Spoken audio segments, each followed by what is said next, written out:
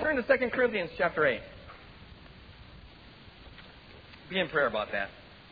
Now, we've been, as a way of just kind of focusing our attention here on what God's going to do in this next step, we've been spent quite a bit of time talking about who are we? What is the we we're talking about? We laid some foundational principles and passions that we have as a church body that I think are part of the unique vision that God has called us to. Not every church is called to have these visions, this particular vision, but we are.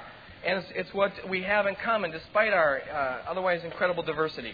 And now we're taking this opportunity to ask a very important question, and that is, what is some biblical teachings about stewardship? We know who we are, where we're supposed to go, and how are we going to get there. It involves us pooling our resources. So we're taking this time, started last week, we'll finish it up this week, asking the question, what are some biblical principles about stewardship? I want to read out of 2 Corinthians chapter 8, verses 8 through 12. Paul is here in the middle of a fundraising campaign. We sometimes think, we get a little dreamy-eyed about the early church. We think, they just did everything by the power of God, and they did everything by the power of God. But sometimes we think that they didn't need money. That's a modern, secular, carnal kind of a thing. Wrong. You read Acts, read the epistles. Money was an issue back then. It's in this world one of the things that's necessary to get things done. So here Paul is doing a fundraising thing. And here's what he says to the Corinthians. I'm not commanding you. It's a very important principle for Paul. He's not going to tell someone what to give. But I want to test the sincerity of your love by comparing it with the earnestness of others. Now look at the other that he first raises up for the Corinthians. For you know the grace of our Lord Jesus Christ, that though he was rich, yet for our sakes he became poor, so that you through his poverty might become rich. Corinthians, measure your sincerity next to Jesus Christ. He is your example. And here's my advice about what is best for you in this matter. He's giving advice here. Last year, you were the first not only to give, but also the first to desire to do so. Now finish the work, so that your eager willingness to do it may be matched by your completion of it according to your means. Note that phrase, according to your means. For if the willingness is there, the gift is acceptable. Whatever it comes out to be, if your heart is in the right place, it's huge in God's account book. The amount isn't the issue. The willingness is the issue. If the willingness is there, the gift is acceptable according to what one has, not according to what one doesn't have. So don't compare yourself to a person who, like several weeks ago, pledged $500,000 to the building fund. I can't do that, you can't do that, but don't think that yours is less important, because what God's looking at here, what's at issue here, is our hearts, not our pocketbooks. Our pocketbooks reflect our hearts, but the heart's the crucial matter. God's probably got his own printing press on money if he needed to use it. That's not the lack of money isn't the issue. Look at chapter 9, verse 6. Let's start with verse 5. So I thought it necessary to urge the brothers to visit you in advance and finish the arrangements for the generous gift you had promised. They had pledged something, so Paul was saying, I want you to stick to that. Then it will be ready as a generous gift, not as one grudgingly given. Paul is saying, I'm not about to pull anyone's teeth here. I want it to be given freely. Remember this, he says in verse 6. Whosoever sows sparingly will reap sparingly, and whoever sows generously will also reap generously. Each man should give what he has decided in his heart to give, not reluctantly or under compulsion, for God loves a cheerful giver. The word there is, the literal meaning of it is hilarious. And it describes not only the attitude with which you give, but the nature of the gift that you give. God loves hilarious givers who give hilarious gifts. Each man should... I already read that. Okay, verse 8. And God is able. Oh, yes, He is. He is able. Sorry. To make, that's the Boyd paraphrase, the Norm paraphrase, to make all grace abound to you, so that in all things, at all times, having all that you need, you will abound in every good work. He's able to do that. Amen? Verse 10. Now He who supplies seed to the sower and bread for food will also supply and increase your store of seed and will enlarge the harvest of your righteousness. You will be made rich. Hallelujah. In every way. Why? So that you can go get another boat? Maybe. But also so that you can be generous on every occasion. Okay, God wants to bless your socks off so that you can bless other people's socks off. This is God's program. I bless you, you bless them, and it goes on from there. It's God's economy plan. And through our generosity, it will result in thanksgiving to God. Amen. Let me pray a short prayer here. Father, let the power of the Word, through the power of your Spirit, land on us. Father, I'm aware that right now I'm going to start throwing stones at a God, a false God. It's a God that influences everything about our culture. Lord, so I pray for protection for me in the spiritual realm.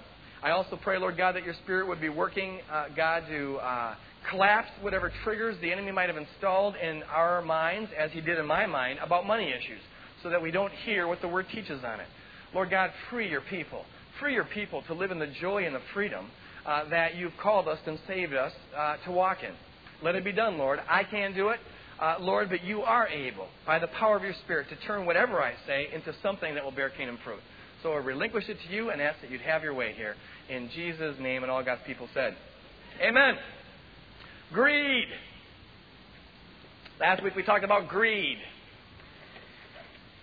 And we saw last week that this is what we're up against whenever we're talking about money in this culture. This is a big one. This is like the toughest. This is the hardest thing in this culture, because there is a false god of greed that is everywhere. Greed is arguably the most harped on sin in the Bible. You'll never find anything that is spoken of against more frequently than greed. It is called idolatry. It is listed along with murder and adultery and homosexuality. In fact, not only is it listed right up there in 1 Corinthians chapter 6, verse 10, but it's spoken of more than any of those other sins. In fact, it's spoken of in the Bible more than all of those other sins put together. Think about that. This is a huge issue for God. What is greed? This horrendous, terrible, disgusting sin that we name our shows after. Think about it. It is the desire. The root meaning of it means to increase. It's always wanting an increase for yourself. Always wanting more. It's about hoarding what you have. It's about possessing what you have and wanting more of it. Always being hungry for more, questing after more. Greed causes people to forget about God, forget about what the purpose of life is, forget that this is not the kingdom is coming, forget our responsibility to others, forget our responsibility to our captain to be doing his work. Greed causes us to, it is the epitome of the flesh. The flesh is self-centered. The flesh is self-indulgent. The flesh wants to always pamper itself. The flesh puts the self first, and one way of saying all of that is to say greed.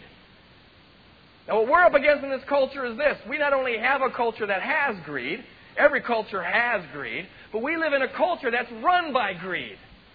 In fact, it is this bad.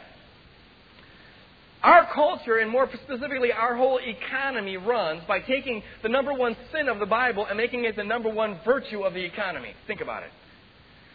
For all the good that capitalism has done, and I'm not a socialist, and I'm not a capitalist. I'm not a capitalist either. I'm a Christian, okay? I live in a culture that's capitalist, but it does a lot of good. Fine. I think it's the smartest thing going in a fallen world. It works best in a fallen world. Nothing else really works as good. But there's a reason why capitalism works so good in a fallen world. It's because the world is fallen. And fallen people live in the flesh, and the flesh wants stuff. So what this economy does is it takes that whole thing, that self-indulgent, self-absorbed, narcissistic self, and it puts it at center stage, and it runs the economy with it. So we have a culture of people, the economy runs on this, who are perpetually dissatisfied. If they ever got satisfied, the economic program wouldn't work at all. It keeps people perpetually satisfied. Rats running on a treadmill of I want, I gotta get, I gotta buy kind of mentality. That's what runs the whole system. And we are bombarded daily, repeatedly, hourly, minutely, through various media to be thinking this way, to think of ourselves this way. We're trained, we're conditioned to compare ourselves with the 4% of people on the planet who are above us rather than the 96% of people who are below us. So we never feel as rich as we are. We always feel like we're just on the verge and we're hardly getting by. We always feel like we need more, want more, got to get more, and that is the success of capitalism. But you see, we believers, for all the good that capitalism brings, fine, in a fallen world, you got to do what you got to do. But our ultimate allegiance isn't to capitalism, is it? Our ultimate allegiance isn't even to America. Our ultimate allegiance is to the Lord Jesus Christ. Amen?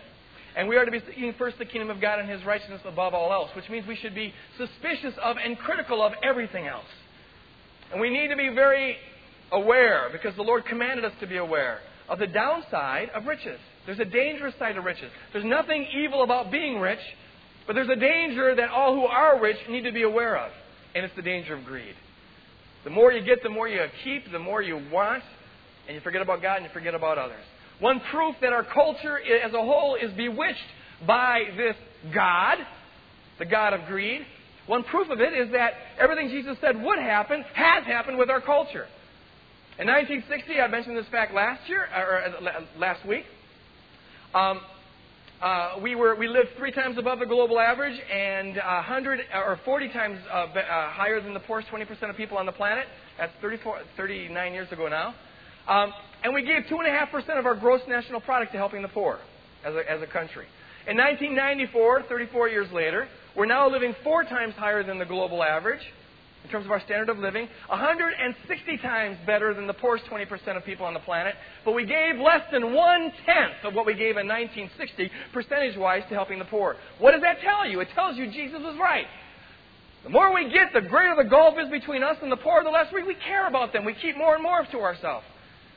Giving in the 1950s was around 5% of our income. Now it's under 2%. The average person gives less than 2% of their income away. They keep 98% of it to ourselves. All that is simply to say this. We've got to be aware of the God of this culture. We've got to be careful not to be influenced by the God of this culture. We are called, are we not? If Christianity means anything, if following Jesus means anything, if being a believer means anything, it means swimming upstream against the culture, amen? It means going against the current. It means listening to your captain. Paul says in 1 Timothy chapter 2, verse 4, that the good soldier is not overly involved, doesn't become entangled in civilian affairs, but is always seeking to please his commanding officer. We are not to be entangled in civilian affairs. If our faith, the intensity and the passion of your faith can be measured by the extent to which you are willing to buck the culture, not go along with the cultural stream, especially on this issue, because this is the center of the culture. What I want to talk about here in the next 20 minutes, I want to lay out 5 biblical principles that the Lord gives us to help us do that, to help us swim upstream, to help us buck the culture. If you listen to if we go by Scripture and apply these 5 principles to our life, there's no way that the culture will make inroads on you. You will be a free person. Principle number 1. We talked on it last week. I'm just going to mention it again here. It really encompasses all the principles. It's the fundamental thing. You can't do this principle without doing the other 4. I could really end my sermon after this one, but I don't want to let out early. That'd be a sin. So, the Bible says, "Seek ye first the kingdom of God and His righteousness, and all these things will be added unto you." Principle to live your life by: seek first the kingdom of God. Seek first the kingdom of God. In a culture where you have every commercial saying, "Seek me first, make me your highest priority. Come and get me, come and buy me, you want me. If you're going to be sexy, you got to wear me. If you're going to be respectable, you got to drive me." In a culture where you have all these "seek me first" coming at you day and night, the believer has got to resolve in his heart repeatedly that my job, our call, is to seek first the kingdom of God and His righteousness, and to trust God for all this other stuff. Amen? That's what it's all about. To seek God first doesn't mean that it's not a chronological first, like first you seek God and then you spend the rest of your day seeking other things. No, the seeking first that Jesus is talking about is a priority first. This is to be our first priority, which means this. God isn't in competition with everything else. Rather, the seeking first of God is to encompass everything else. The way that we live our life is to demonstrate, is to manifest the fact that we're seeking God first. The way we do our families has got to manifest the fact that we're seeking God first. The way we spend our time should manifest the fact that we're seeking God first. The way we relate to other people should manifest the fact that we seek God first. And the way we spend our money should manifest the priority that God is first in our life. Seek first the kingdom of God and trust God for everything else. We need to understand this, you guys. We are among a small minority of people on this planet who really know what is going on in this world. Most people don't have a clue. We understand that this life is not an end in and of itself. In fact, this life is just a little tiny preparatory footnote to the real thing. Amen?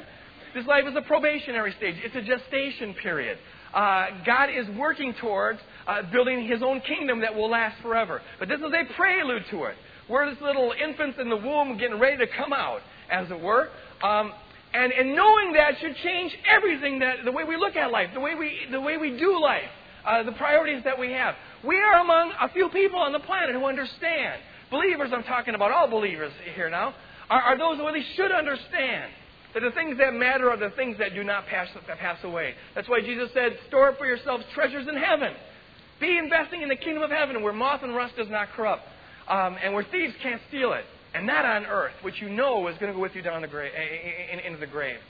This change, this priority, this focus, this vision, this understanding of life, knowing that we're in a war zone, knowing that there's a job to do, knowing that everything that we're about has got to manifest God first in our life, knowing that we've got to ration what we have for the wartime effort, knowing that should set us apart from the average person who doesn't understand that about life and therefore chases the things that are here and now as a way of trying to fill the void in their soul. Seek first the kingdom of God and His righteousness. In all things, seek God first and trust God for all the other things to be added unto you. A second principle, which tells us how to do it, is this. Follow the example of Jesus Christ. In everything in life, Jesus Christ is our example. 1 Thessalonians 1:16, Ephesians 5:1, and a number of other verses tell us that we're to be imitators of Jesus Christ. Imitators of Jesus Christ. The word in Greek for imitate there means copycat, or it can even mean imprint or a shadow of something. Did you ever play like Simon Says? Or the mirror game, or did you ever have an obnoxious little sister who would start, whatever you would do, she would do, they'd parrot you? Yes, and then you turn around and you say, stop it, they go, stop it, knock it off, I'll hit you, and they drive you crazy. But whatever you do, they do. That's what the word in Greek means. Be an imitator of Jesus. Keep your eyes fixed on Jesus, Hebrews 12:1 says, fixed on Jesus, and whatever you're seeing Him do, just shadow Jesus. Whatever you're seeing Him do. Jesus says this, it's like Simon Says, but with Jesus. Jesus says, do this, you do this. Because Jesus never did that. But we're going to be looking at His life and asking the attitude that He's got is the attitude that we're supposed to have. The mindset that He has is the mindset we're supposed to have. The deeds that He had are the deeds that we're supposed to have. Now, Paul appeals to this in 2 Corinthians chapter 8, verse 6, when he says to the Corinthians, consider Jesus Christ, who even though He was rich, yet He made Himself poor that we might be made rich. And what Paul is talking about here, and it's incredible, folks, is that he's referring to the riches that Jesus Christ had before He emptied Himself and became a human being. Jesus Christ was rich in glory. Jesus Christ was rich in love. Jesus Christ was rich in joy. Jesus Christ was rich in peace. Jesus Christ, as part of the triune God, had everything, was in want of nothing, the perfect bliss of heaven. God wasn't up there being lonely. God is perfectly self-sufficient and satisfied. But He looked down upon a race of people that He had created who thought that they were God and wanted nothing more than to be free of God. I'm referring to us. And they needed a Savior. And so Jesus Christ, though He was rich, He said, you know what? I'm going to lay it all aside and become one of them and die for their behalf. Paul puts it like this in Philippians chapter 2, verses 5 through 11. That Jesus Christ, though He was by very nature God, He didn't cling to His divine prerogative. He wasn't greedy. That's what greedy is. Mine. It's mine. I want it. I can be happy. I can be joyful. It's all for me. He did the opposite of that. Though He had all of that, it was His by divine right. The Bible says, Paul says, He emptied Himself of it. Kenosis is the Greek word. He divested Himself of it. He laid it aside. The joy, the peace, all of that, the power, the omnipotence, and He became a human being for our sake. And then He became poor. Didn't even live in a house. Foxes have holes, birds have nests, but the Son of Man had not where to lay His head. But that was just the beginning of the way that He was poor. He was poor in terms of He went to the cross. He suffered for our sake. He died for our sake. He died a God-forsaken, damnable death for our sake. And now Paul has the gall to say, go thou and do likewise. This is what the Lord did for you. Now live your life that same way. Whatever you see Jesus do, that's what you're to do.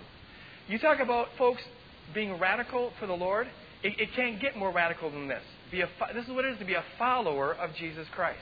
It applies to every area of our life. It means this. That attitude, that mindset. Paul says it explicitly. In the verse before the one I just quoted you in Philippians chapter 2, he says this, let this mind be in you which was also in Christ Jesus. That though He was in the form of God, yet He emptied Himself and made Himself nothing for our sake. Take on this mindset. Live your life this way. See the world as a stage full of people who have got needs, and you are empowered, you are equipped, and you are called to be one of the ways that God can meet those needs. But find the joy in the principle and the obligation and the responsibility of living life in a giving mode rather than a sucking mode. Everything about our culture would tell you to live your life like a vacuum cleaner trying to suck life out of the environment around you. But God says, you know what, I'll give you all you need on the inside so you can live your life this way. It's about giving to other people, about sacrificing for other people, knowing that you don't need it here and now, knowing what the score is, knowing what life's about. You live your life following Jesus Christ, investing into others because others last forever and nothing else does. Amen? Be an imitator, a copycat of Jesus Christ. On top of all that, know this.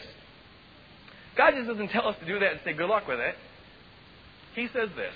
In fact, it comes out of the passage that we read earlier in John 14:23. He says, you know what, I'll come inside of you and I'll do it through you. Jesus Christ comes and takes residence inside of us. You have got, if you're a believer here this morning, you've got the character of Jesus Christ inside of you. And His desire is for that character to be formed. Ephesians 4 talks about this. That character to be formed and to grow and finally take up all of our being. So Jesus Christ comes shining through us. If you understand what I'm talking about here, it's good news. If this is your first time in the church and you're not familiar with Christianity, this is going to sound horrifying.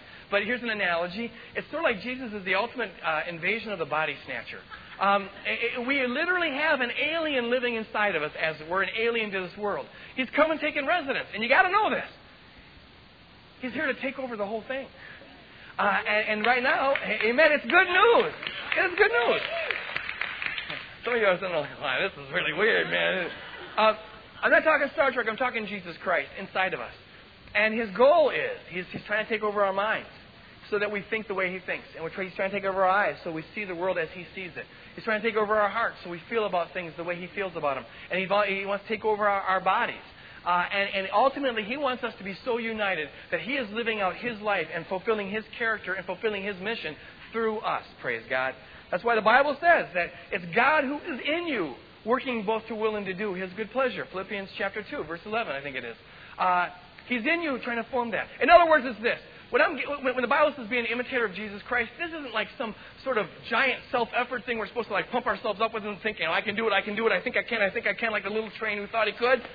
No, it's about yielding to God who's already in you. There is inside of you, if you will listen, turn off the commercials and listen, a voice, a spirit of prompting that is saying this: live your life to give.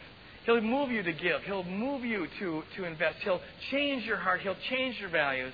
But it's a matter of you yielding and giving up everything. Praise God. Seek first the kingdom of God. How do you do that? Imitate Jesus Christ. Be a Jesus Christ lookalike. Point number 3 has to do with attitude. The Bible has, the New Testament especially, has a lot to say about our attitude in giving. This is an important one. Very important. All these are important. Paul says, we read the verse here earlier, Paul said, the giving, every individual should decide for themselves what they are to give. Okay, there's really a couple principles put in this one. But I'm trying to crunch this down into a 10-minute thing here, so I'm going to make this all one principle. Paul says, every individual should give, make up their own mind what they're going to give. It should be done gracefully, without compulsion, without pressure. Paul says that, and he keeps on saying, I'm not putting pressure on you guys. I'm just calling you, I'm putting out the need, and I'm calling you to imitate Jesus. But he never gets involved in trying to get, he says explicitly, I'm not going to pull your teeth. That's my paraphrase of it.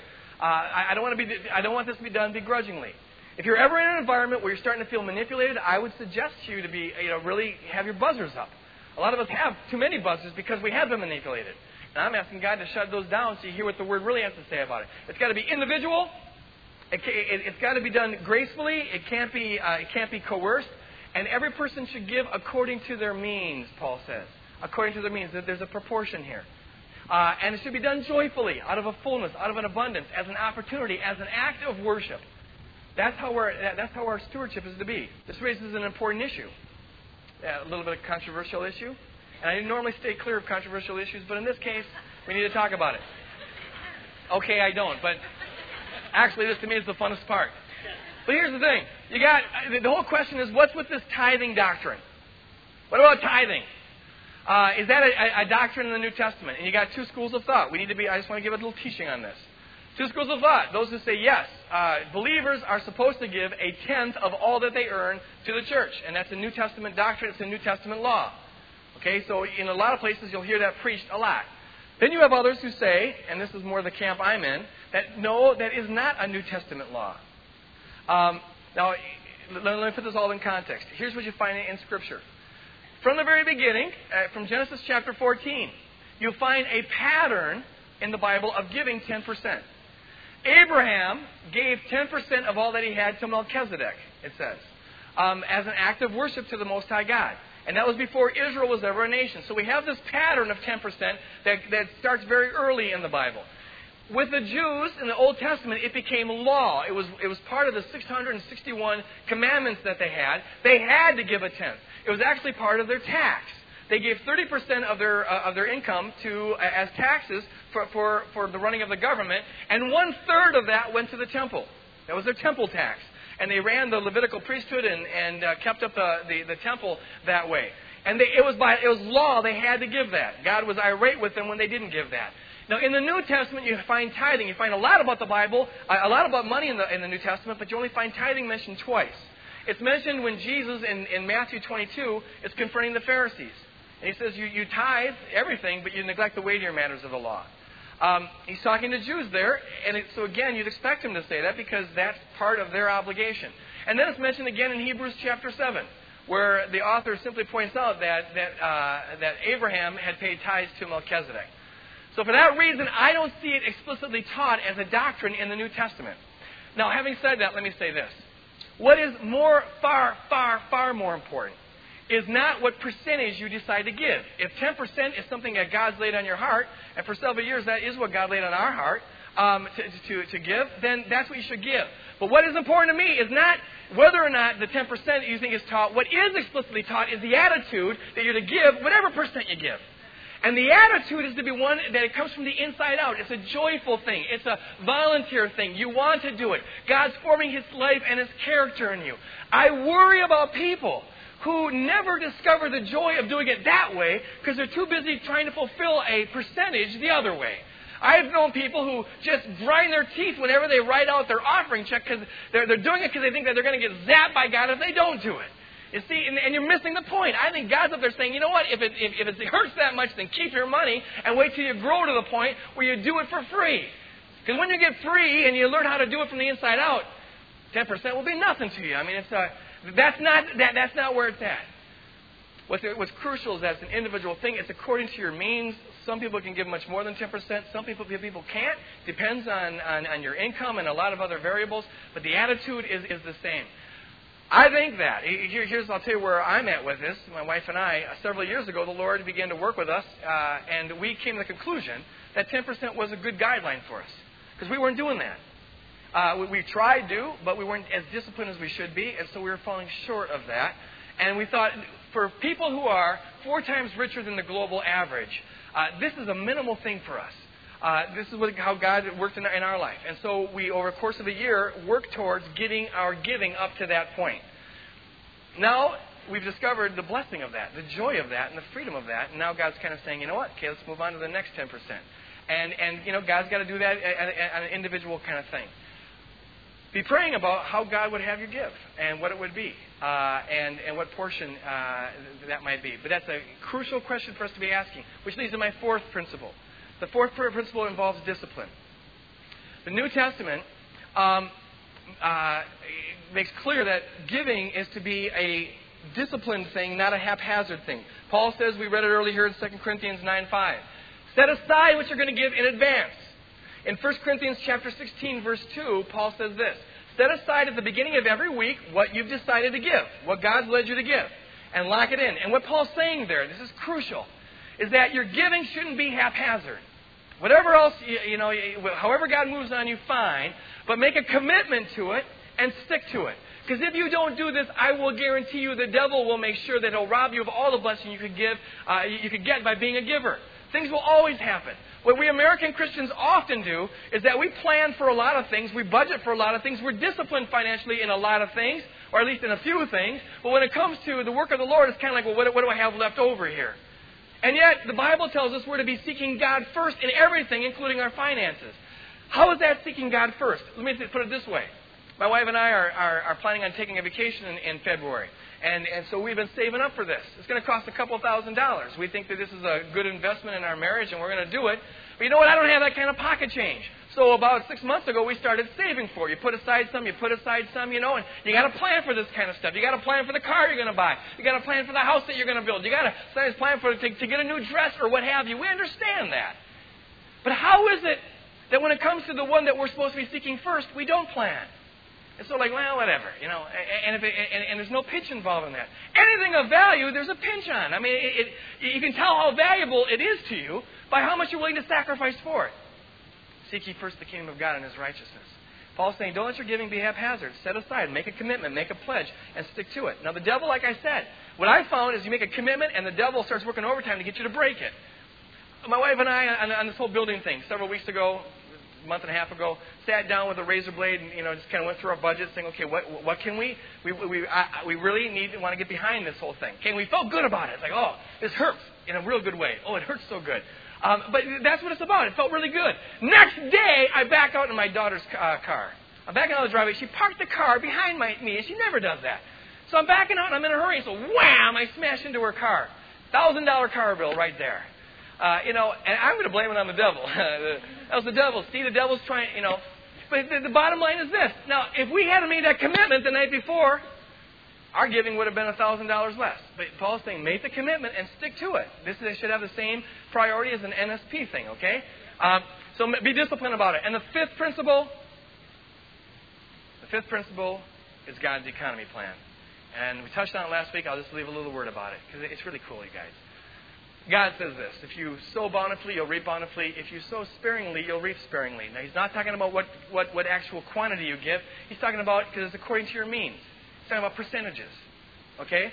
And what you put out is going to come back to you. This applies in two ways. It applies economically, but it also applies spiritually, and the spiritual thing is the more important. When you learn the principle, it runs throughout the Bible, the principle of being a giver instead of just a taker. And that's reflected in your finances. There is a joy and a peace and a power that comes from that you couldn't get any other way. I believe most American Christians don't realize how much of the good stuff of their Christianity is being choked by the fact that they haven't gotten freed from the God of this culture. Jesus said it this way in Matthew chapter 13, verse 48.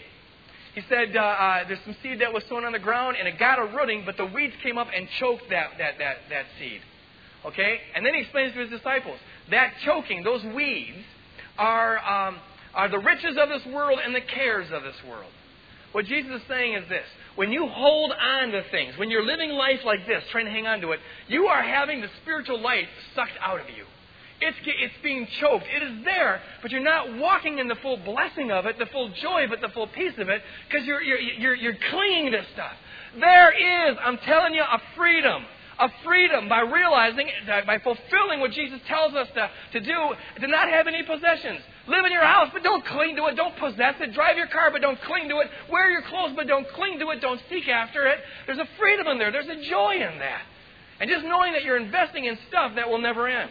Everything else you're going to invest in is going to die.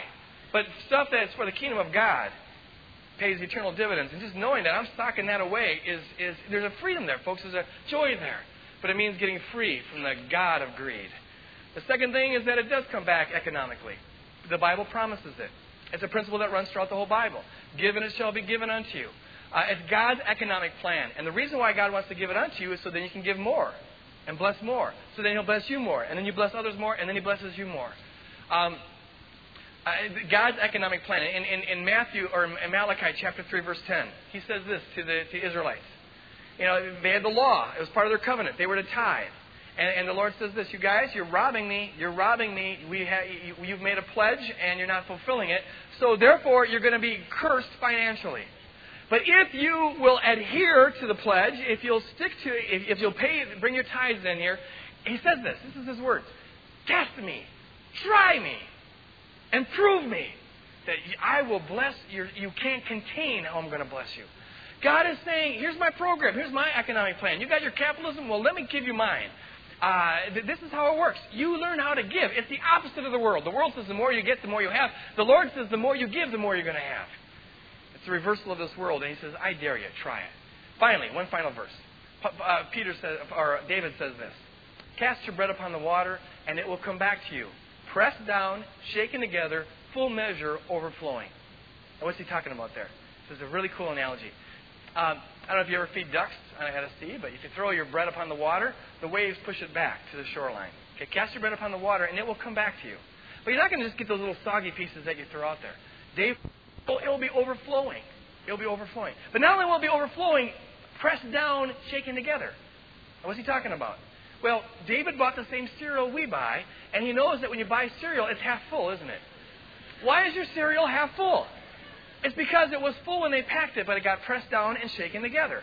And it settles when you do that. My wife and I, when we go to movies, we get this popcorn, and we love to put this special kind of buttered popcorn salt on top of it. But it's really miserable if you do it just on the top, because then 2 commercials into the movie, you can't taste any longer. So what we do, we have a little ritual. It takes 10 minutes. We sprinkle a little and shake it. We sprinkle and shake, sprinkle and shake. And I'm the shaker, and she's the pourer. It's a little ritual, but it's very important that we get all of those pieces salted. Now, here's the deal. By the time we're done, we've got half the popcorn we had. I mean, some of it's falling on the ground, but it just settles. It just settles. So what God is saying to us here, folks, is this. You invest in the kingdom of God, and it's going to come back to you in a lot of ways. One of the ways it comes back to you is your silo is going to be full. In fact, your silo is going to be flowing together, and that's after you pressed it down, and that's after you're shaking it together. It's still going to overflow, praise God. That's God's economy, and it's a good one. He promises, he says, test me on it. It will come true. Now, don't turn God into a stockbroker. Okay? God's not out here to satisfy your carnality. When it means nothing to you, you get it. If you're always seeking it, He cares about you too much to bless you with that. Don't turn God into this vending machine where you're going to put a nickel in and get a quarter out. But rather, have kingdom values, and you'll find, seek first the kingdom of God, and all these things will be added onto you. More than you ever imagined. Praise God. That's God's economic program. Let's stand up and pray. The front of this auditorium is open. As we close, if you want to come forward for prayer, I would encourage you to do that. If you're here and you're not a believer, you've never given your life to Jesus Christ, don't leave here not having done that. It's so simple, and it makes an eternal difference. Come forward and accept Jesus Christ as your Lord and Savior. Pray with me this prayer. I want to do a we prayer, okay? A we prayer, because we are here attacking the God of this age. And so let's do it Argentinian style. Yeah, join hands, would you, just for 1 minute. Repeat after me. Heavenly Father, in Jesus' name, we come against every principality and every power and every dominion and every demon that sets itself up, the truth of your word and the principles of life that you've given us to live by. We take every thought captive unto Jesus Christ, and we rebuke everything that is contrary to your word. We come against the God of materialism and rebuke it in Jesus' name. Heavenly Father, we pray by the power of God that your will would be done in our hearts, in our lives, in our finances, in our relationships. Let your will be done on earth as it is in heaven. And Heavenly Father, by the power of your Spirit, help us to live and help us to think the way you want us to live and think. In Jesus' name we pray. Amen. Amen. God bless you guys. Go forth in the power of God. We'll see you next week. God is good. God is good.